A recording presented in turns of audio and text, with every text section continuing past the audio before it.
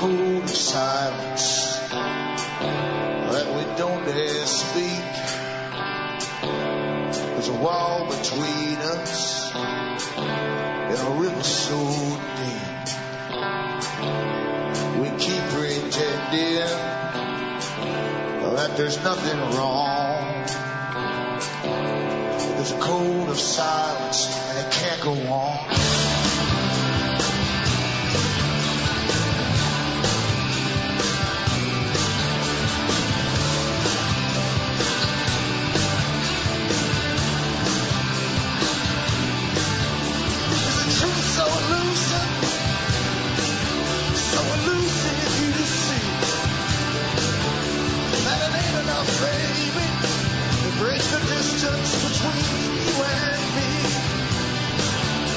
There's a list of grievance 100 miles long. There's a code of silence and it can't go on. Hi folks, I'm Alan Watt and this is Cutting Through the Matrix on March 24th, 2008. The newcomers who contact me all the time, I advise to look into cuttingthroughthematrix.com and download as much of the data from previous shows I've done over the years as you can, and try and piece all the real reality together for yourselves. And look into alanwattsentinel.eu for transcripts which you can download for print up and pass around to your friends. You'll find them in different languages of Europe. The roll is on, as we say. The roll is on. We're on a big roll towards this wonderful New World Order. Most of the people are oblivious of, because they live in a TV reality, in a 6 o'clock news reality, a magazine reality, and an internet reality, all worked by the same puppet masters at the top. But for those who understand what's happening, for hundreds of years, especially the last century, organizations have come together and worked seamlessly together on all the big problems of the world. And they had decided that the world was just too untidy. The dumb people down below, the common people, they just couldn't manage their own lives. And therefore, those with intellect had the right to be their masters and overlords. This was written about by Professor Carroll Quigley in Tragedy and Hope, and his other book, The Anglo-American Establishment. A new feudal order is in place.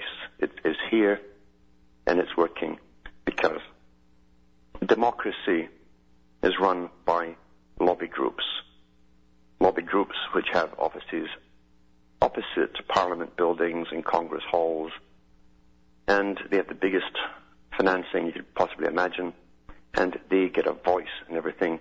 Little Joe Blow at the bottom has no voice whatsoever. And therefore the new feudal overlords are the CEOs of the big international corporations, and they are authorized. They're authorized by even more powerful institutions above them to do what they do. Certain ones have been ordered to take over the entire food supply of the planet. This was discussed at the beginning of the 20th century. And if you read some of the books printed for the League of Nations, which blossomed into the United Nations, you'll find that they said it eventually take over the food supply of the world. Well, it's been done under the guise of private corporations. And there's only 5 of them. And I've no doubt the 5 of them, the big 5 agri-food businesses, are in reality one. Water, of course, is the other big one, because this is warfare strategy, the same techniques which were used thousands of years ago when storming a city-state. You go for their food supply and their water, and everything else need to live. That's what's happened, and we're living through it as the monsters go ahead. Back with more after the following messages.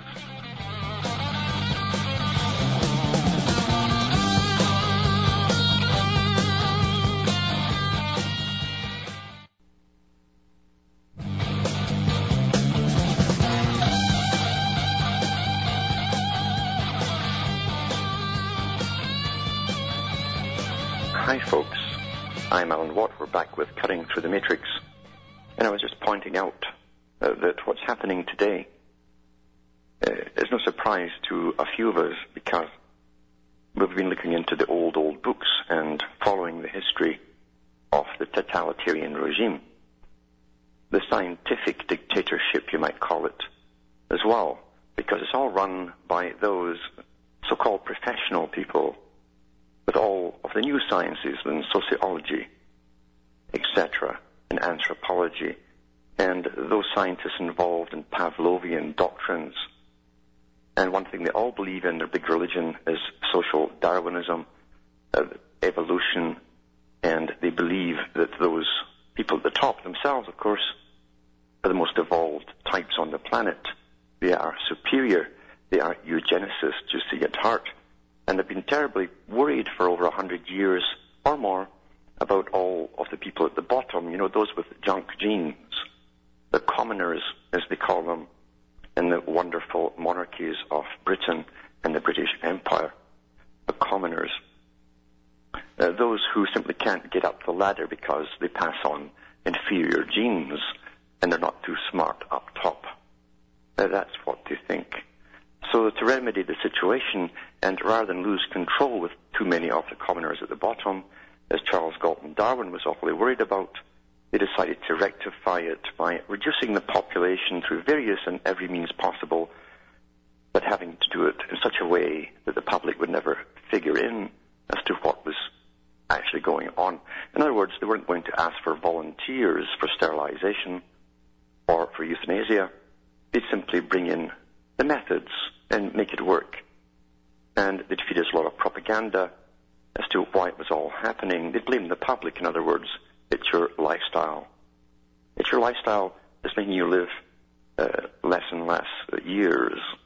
It's your lifestyle that's giving you all of these aging problems. Diseases that used to hit the elderly are now found in adolescents and younger people. But it's because really, in fact, they put it in inoculations, and it's true enough, the cancer vaccines, or the vaccines that were given for polio and so on, contained many cancer viruses, live cancer viruses.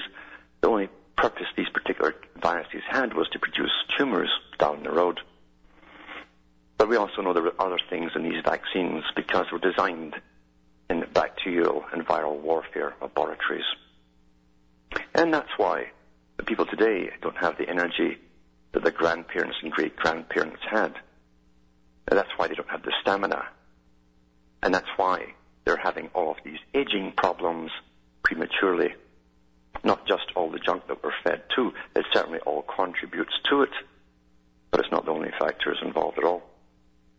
As I say, when you read the books printed by the big boys, including the ones by Brzezinski, in the Technotronic Era, in his book Between Two Ages, the chapter called The Technotronic Era, he goes into a technique that will be used on the masses of the populations of the world, which would control their minds, mind control.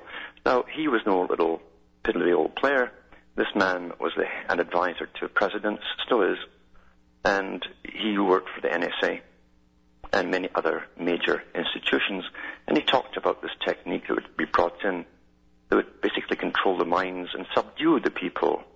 After all, the best way to defeat an enemy, and the public, you see, are the enemy, is to attack their minds first and foremost. That used to be left primarily to purely psychological warfare techniques, but they've gone a step further, and they're using techniques to do with HAARP and other types of microwave technologies combined to bring us all down, including the spraying in the air, which goes on incessantly. Stuff going back to the days of Teller, the grand inventor of the H-bomb, another wonderful example of the psychopath. He recommended spraying the air with metallic particles and then using ELF frequencies on them. And one of the side effects, he said, would be to alter the emotions of people. That has been tested on whole continents. In fact, they have all of this data, and just by altering the frequencies, they can make you very happy, laid back, or rather anxious or angry. Very simple stuff in these days. And of course they can also cause earthquakes by HAARP as well in conjunction with the spraying. Tornadoes, hurricanes, and all kinds of wonderful warfare mayhem. The masters of war are fascinated by such power, but then all psychopaths are. It's in their genes. And they certainly do pass these genes on to their own offspring. And we wonder why this hell continues intergenerationally down through many, many, many centuries. Well, that's why. Plato talked about it. He said if you can breed qualities in and out of domesticated animals, you can do the same with people. And long ago, the aristocracies bred out those genes, those parts of the brain that give us compassion and empathy and helped us to be sociable towards each other. And that collectively becomes a survival instinct when we all help each other out. But they bred them out for kings and queens and the wealthy families as they intermarried and closer and closer and closer until they are psychopathic by nature. They then, because they are so rich, they hire the rich men and all the scientists to do all their work for them down below so they can control the populations. But the one fear they've written about down through centuries and centuries is that one day the masses might reach a magic number and become uncontrollable. They're terrified of that. And, well, they should be. Well, they should be, because now it's coming out, often by their old books themselves that they wrote themselves when they were rather arrogant, of all the things they wanted to do to the masses. We're seeing it manifest. And people in the populations are becoming rather unhappy as they learn about what's been done to them and why. But speaking about genes, the whole Darwinistic socialist movement of the 20th century blossomed into different factions to study specific parts of personality types. They tried to stereotype different families and categories and predict what their offspring would be, of course, amongst the commoners. And when they were first measuring the size of the skull and doing all of these strange things that they're all into, Adolf Hitler was one of them, but then so was President Roosevelt, so was Winston Wilson, so were some of the prime ministers of Britain. They were all into eugenics, you see, and the belief in bigger cerebrums and the right to rule of what goes with lesser cerebrums. And they came up with all these crazy ideas, measuring from the earlobe to the nose, etc., to try and detect criminal traits. Well, that's all been brought back together, but under a more scientific guise, under genes. Genes now are supposed to be the excuse that they're using for everything, for all their theories. Now, a theory, remember, is only a guess. They eventually get taught as fact, but they're still called theories, so they can't quite cross that line. But meanwhile, these theories are given the force of law, and you never guess what they're doing. Long ago, in the various psychological magazines to do with America, the big ones, the big American psychological magazines in psychiatry, they wanted the rights given to social work departments to remove children from their parents if they had certain traits, including these strange measurements from the ear to the eye and all the rest of it. Well, here's what they're doing now, and this is from the Telegraph on, what date is this? This is the 18th of March, 2008. I've read a bit of this before, but it's worthwhile going through again. DNA database plans for children who could become criminals by Simon Johnson. Primary school children should be put on the national DNA database if their behaviour suggests they will become criminals, a senior Scotland Yard expert said yesterday. And it says Gary Pugh, Director of Forensic Science and the new DNA spokesman, a DNA spokesman, can you believe that? For the Association of Chief Police Officers. Now, the Association of Chief Police Officers is a United Nations organization. You should ask your chief police of your area if he belongs to this. You'll find he does. And he called for a database on the measures required to identify future offenders. He said, if we have a primary means of identifying people before they offend, then in the long term, the benefits of targeting younger people are extremely large. Now, remember that term is called pre-arrest syndrome. It was brought in during the first Homeland Security Act in the U.S. and under the anti-terrorism bills everywhere else, where they're going to arrest you if they suspect that you might commit a crime. Same idea, you see. Same idea. Back to the old eugenicists with their measuring tapes and measuring your skull and your ears and your eyes and all the rest of it. They never give up. But it's the same bunch. We have to find who are possibly going to be the biggest threat to society. Now, God help anybody with a functioning brain, because that's who they're after, you see. But critics said this was a step towards a police state that would risk stigmatizing youngsters who had yet to commit a criminal act. Boy, someone's still got logic here. We can't have that, can we? The details of more than 4.5 million people, including about 150,000 children under the age of 16, are held on the government's database, making it the largest system of its kind in the world. Last week it emerged that the number of 10 to 18-year-olds placed on the database after being arrested will have reached about 1.5 million this time next year. Police in England and Wales need parental consent to take a DNA sample from children under 10, the age of criminal responsibility. Interesting. I'll read more of this after the break. Back in a moment.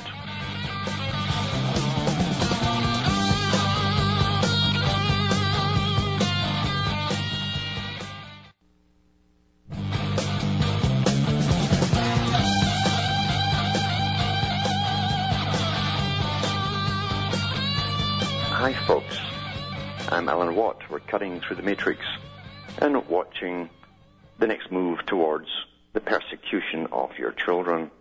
If anyone out there actually cares anymore, because to be honest with you, those who really are interested and take full-time interest in their own children are dwindling. They expect the state to bring them up, and that's only happened since about the 1970s, but it's here. To continue with this article from the Telegraph, to do with taking the DNA of youngsters and trying to label them potential criminals before they've done anything. And this is what this is all about. It goes on to say here, children in Scotland can be charged with an offence at 8, but police cannot take DNA if they're younger. Giulio Margo from the Institute for Public Policy Research, who wrote a recent report on the issue, agreed that it was possible to identify risk factors in children aged 5 to 7. It's possible. You know what possible means? Go into the definition of possible, because it's not factual, it's possible.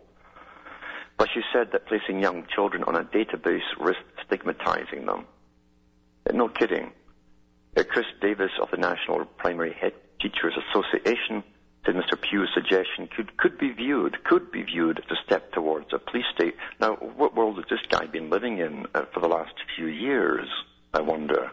But again, these characters are the ones who are always brought forward to pretend that they can't do that. That's naughty. We can't have that. So they bring these characters forward.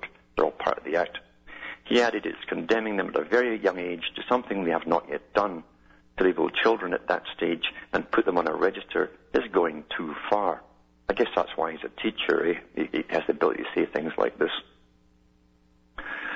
But that's what they're doing, you see, and what they're really after are they want to find those people, those children with leadership qualities, the ones who haven't yet been stuck on Ritalin, and they want to destroy those youngsters.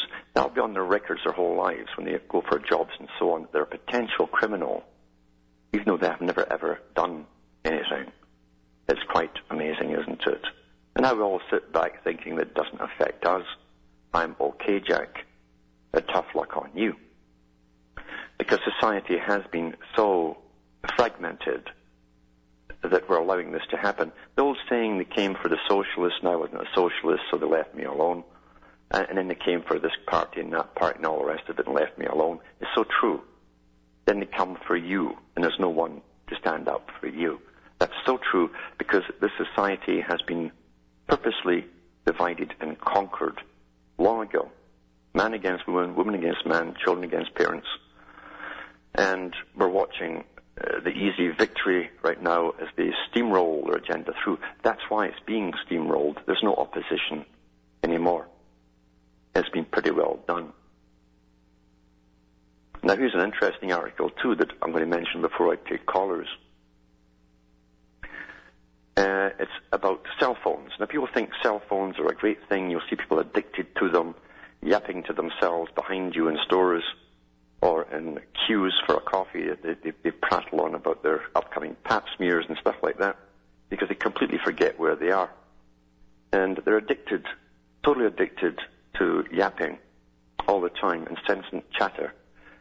It doesn't matter what they're chattering about as long as it's happening. It makes them feel alive.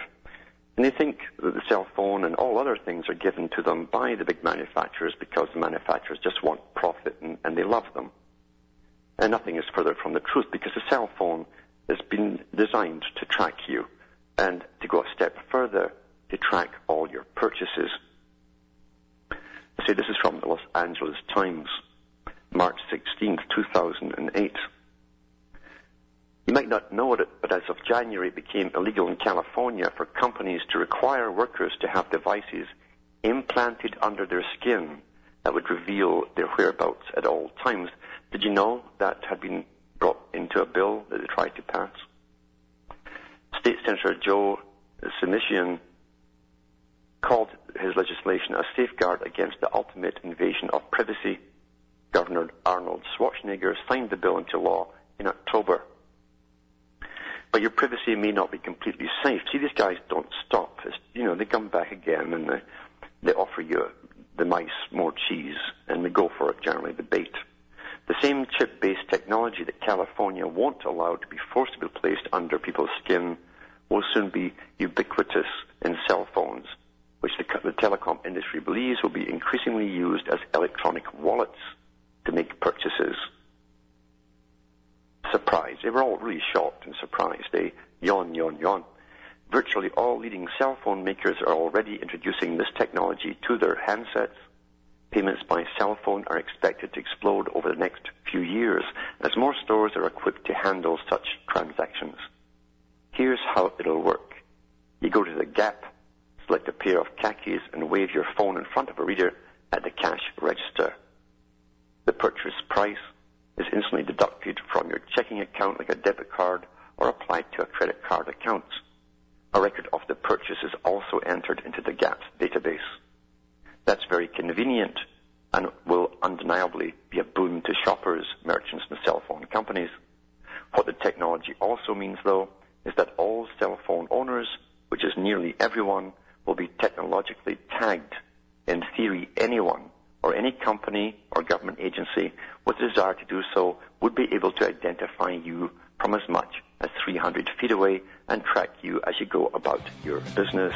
Actually, they can do it from satellites. They can do it from satellites too.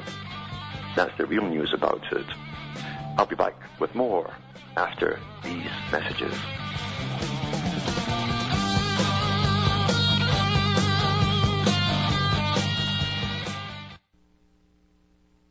You're listening to the Republic Broadcasting Network because you can handle the truth.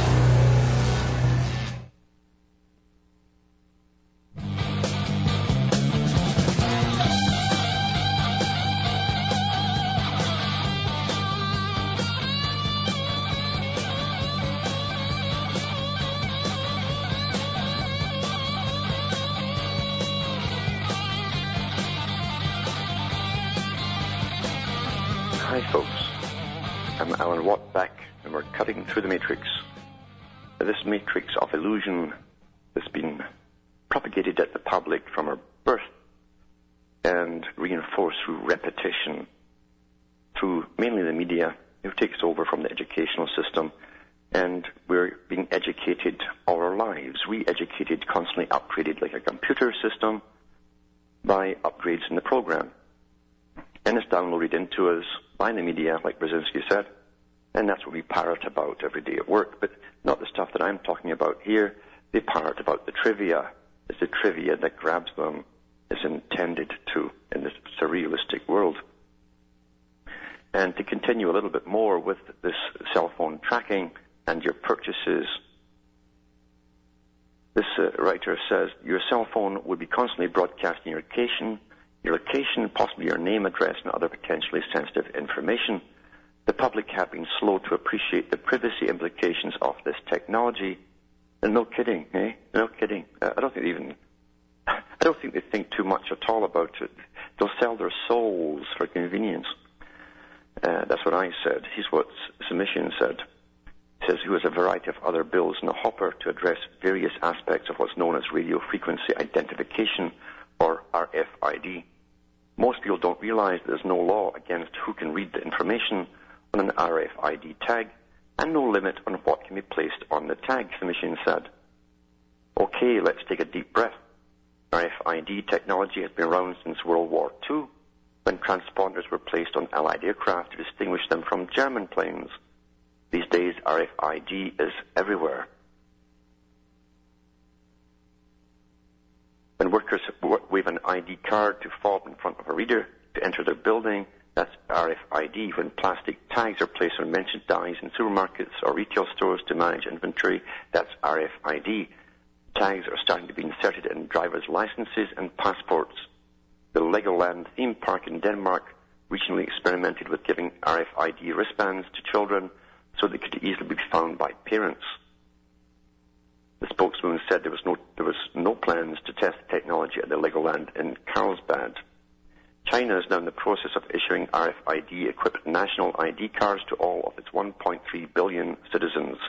Now remember, China is the model state for the world, according to the United Nations, which we must all start to emulate. There's no question RFID can make official documents harder to fake and make life much easier for consumers. Think how fast the checkout line would be if everyone were carrying an RFID-equipped cell phone or credit card instead of cash or old-fashioned magnetic strip plastic. Cell phone companies love the technology because they anticipate customers using more minutes and being less likely to switch services once they've turned their handset into an e-wallet. So the cell phone itself is only a stepping stone towards the chip. Once something becomes indispensable, as these things do so quickly, like the computer, we can't think of going back to old-fashioned pencil and paper, or telephoning people and talking over the telephone, or even face-to-face. And therefore, when they come out again with the chip, when it becomes mandatory, they'll accept it and be quite happy with it for most of the people. We will sell our souls for convenience sake. Now I'm going to go to the callers, and we've got Jim from South Carolina on the line. Are you there, Jim? Yeah. Hey, Helen. How you doing tonight? Not so bad. Hey, I just received your first book in the mail. I'm really excited to read it. Uh-huh. Yeah. I had one observation and one question for you. The observation would be, I just flew for the first time in several years, and I just found out how disturbing it was how they process people through the airport. When I went to go get my ticket at the counter, you can't even talk to any person anymore. You have to go through the computer there to get the ticket, which is very different than when I was just a little boy going through the airport. So right there, they've taken away kind of the humanity of a person where you have to deal with a computer, and then you have to go through the Homeland Security that they have now to get checked and screened, and you have to have your ticket with you in hand, and then you have to show it to 3 or 4 different people. And then if you bring a bottle of water, I've noticed other people online, they pull you aside and make an example of you. And it was just amazing how people tolerate this. Yes. And it's just the continual, I see it in people that they accept this, and I just found that disturbing. The question I had for you was, I was listening to the radio show that I've heard you back on. What's it, a guy called out of Texas? The guy, I can't think of it now, but he was talking about the Delphi technique. Uh-huh. And I looked online and read a little bit about that. And I remember them doing similar techniques in school where it's group thinking, and they try to break you down where if you have an idea different than the group, then they try to use that as against you, as that you have the wrong idea. I was just wondering if you could talk about that. Yes, the Delphi technique has been used for many, many years. It came out of the same institutions as the human potential movement, they called it. And the whole idea was they understood that a dynamic type leader could pretty well hypnotize an audience, especially if the people were already true believers. That's why they come to learn powers, etc., the inner powers and all the rest of it. But they also thought we could use this for persuasion purposes on councils, for instance, at council meetings where the public are invited in to listen in. And for the big changes that they wanted to do with the world, even right down to taking their water supplies from them, they would send in these particular characters that were taught in the Delphi technique, and they would set the stage, so to speak, so that the public who would come in, who would eventually have to give their consent for any of this to proceed, any projects to do with taking over your water supply, etc., they put plants in the audience. And what they do is they quickly are able to suss out those in the audience as well, who are the people pleasers, the ones who would bring the apples to the teachers if they were still back in school. And they would make eye contact with those ones. Therefore, if anybody stood up at the conference and asked a serious question that the man didn't want to be asked, or it was too hot on the topic, too truthful as to how the public would suffer if a particular bill or whatever was passed, you would get the people pleaser, to stand up and shout down at that particular talker. So it's a psychological process that's taught. And the whole idea, again, is to bring everyone to consensus by using simple Plato-type dialogue techniques where they'll lead you into a form of logic. They'll say, well, agree that gravity keeps you on the ground, and you'll say, yeah. If you jump off the ground, you'll come back down, yeah. And step by step, they'll take you along their topic if they want to take the water supply from you. And at first it will be logical. No one wants a poisoned water supply. That's correct. They'd all agree. And little by little, he'll take you 180 degrees. And when the few in the audience who are not under the hypnotic spell of consensus, because people in groups all tend to want to agree with each other, but it's always the few who retain their individuality and can still think. When one person stands up and points out the obvious, the fact that they're going to be robbed of their rights, and they'll pay a fortune for this new installation to be brought in or whatever, the people pleasers then stand up together and shout down that, they'll say, quiet, you're disturbing the talk, you're disturbing and that's how it works. It's pure psychology, an old psychological technique, and these professionals are sent across the country. They're flown in to get their way. It's generally for continental-wide movements. For instance, they did that with the watershed bills that they wanted passed, where they could say that everywhere in the planet was a potential watershed, and that's to take all your rights of land away from you. But it was never presented to the public in such a straightforward fashion. They used the Delphi technique to make it happen. And ultimately, the people will give their own consent to their own demise. They will lose everything through consensus building.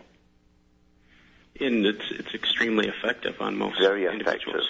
Yeah. Very more so today, because for the last 15 years, sometimes 20 years in different states and different places, they've been using it in school through groupthink, where they all sit in circles, and before anyone can leave the group or the circle, they must come to a consensus on everything. If one particular individual has a different opinion from the group or the mob, he's ostracized, and he's sent to Coventry, so to speak, until he realizes the errors of his ways and comes back and agrees with the rest of them. So they've already been conditioned to consensus. Very interesting. Well, thank you, Mr. Robin. Thanks for calling. Yeah, we're run by psychology and psychiatry and science, and we are well understood because we're the most studied species on the planet. Now we've got Jim from Buffalo, New York on the phone. You there, Jim? Yes, sir. Yeah? How are you? Not so bad. Go ahead. I've just been listening to your show. Great as always. You mentioned before, although you said it in a different context, about people nobody cares. Mm-hmm. I'm convinced that seems to me that nobody cares about anything. And when this kind of news, like you are telling, is when you try to put forth this info to people, people look at you like you have three heads.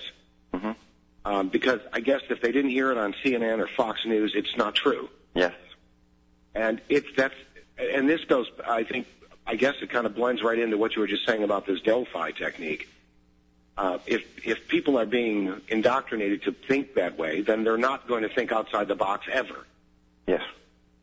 It's a sad state of affairs.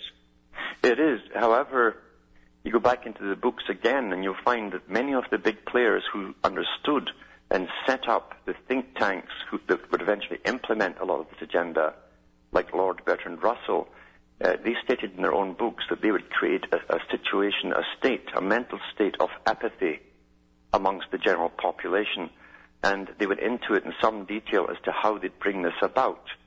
And the whole idea was through constant repetition of daily news with little blurbs coming from government agencies that people would psychologically begin to accept they were inferior, their lives were being controlled, they'd accept it, and that they didn't have rights, etc.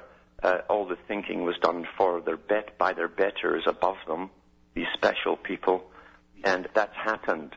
You have a state of apathy where people feel that everything is out of their control anymore. And plus, with the wars on the family, which were very real wars, they were scientifically brought in to play and promulgated through magazines and talk shows and so on until you have a dysfunctional system. People are in an apathetic state. And when they're all divided and conquered, it's much easier to steamroll ahead with this scientific-type dictatorship that they plan to ultimately admit is being used on the public. Right, and the mainstream media and advertising agencies do this to us every minute of every day. Yes.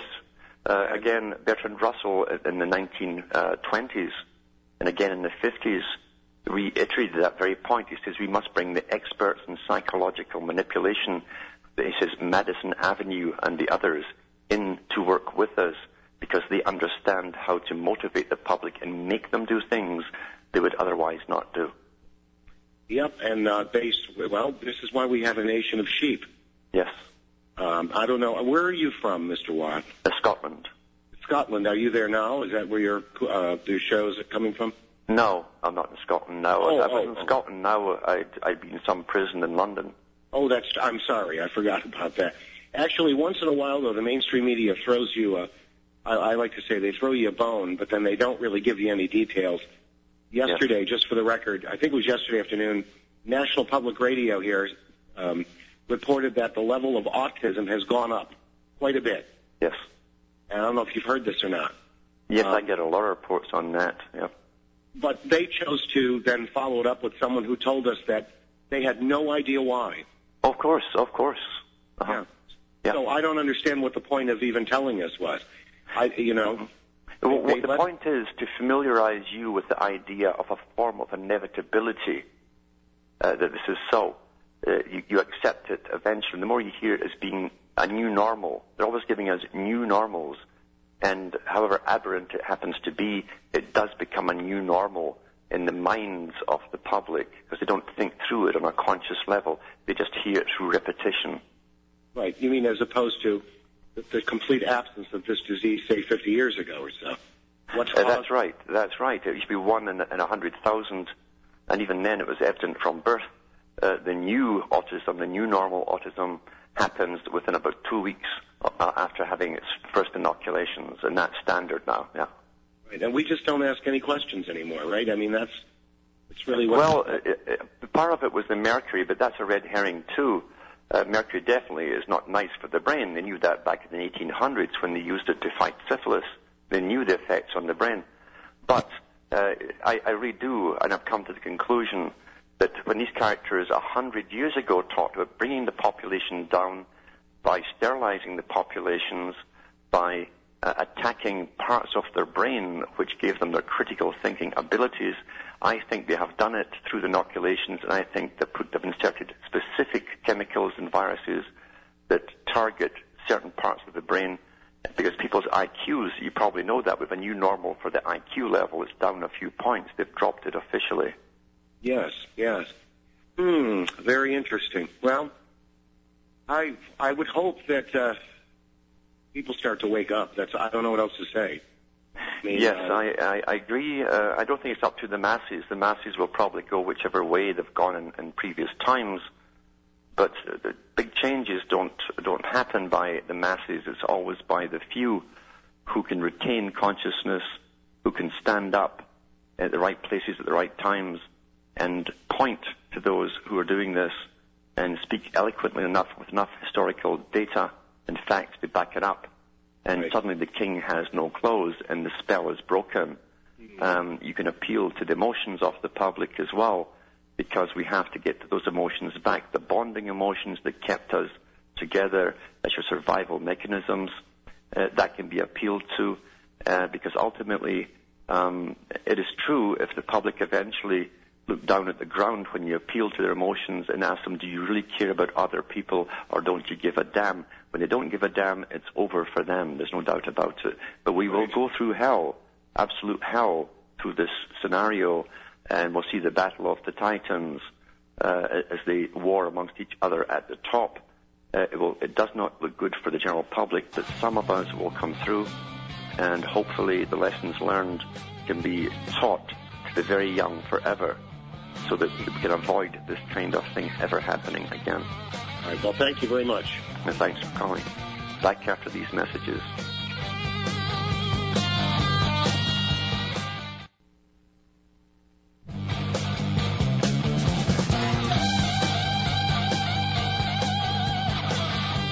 Hi, Alan Watt back, cutting through the matrix.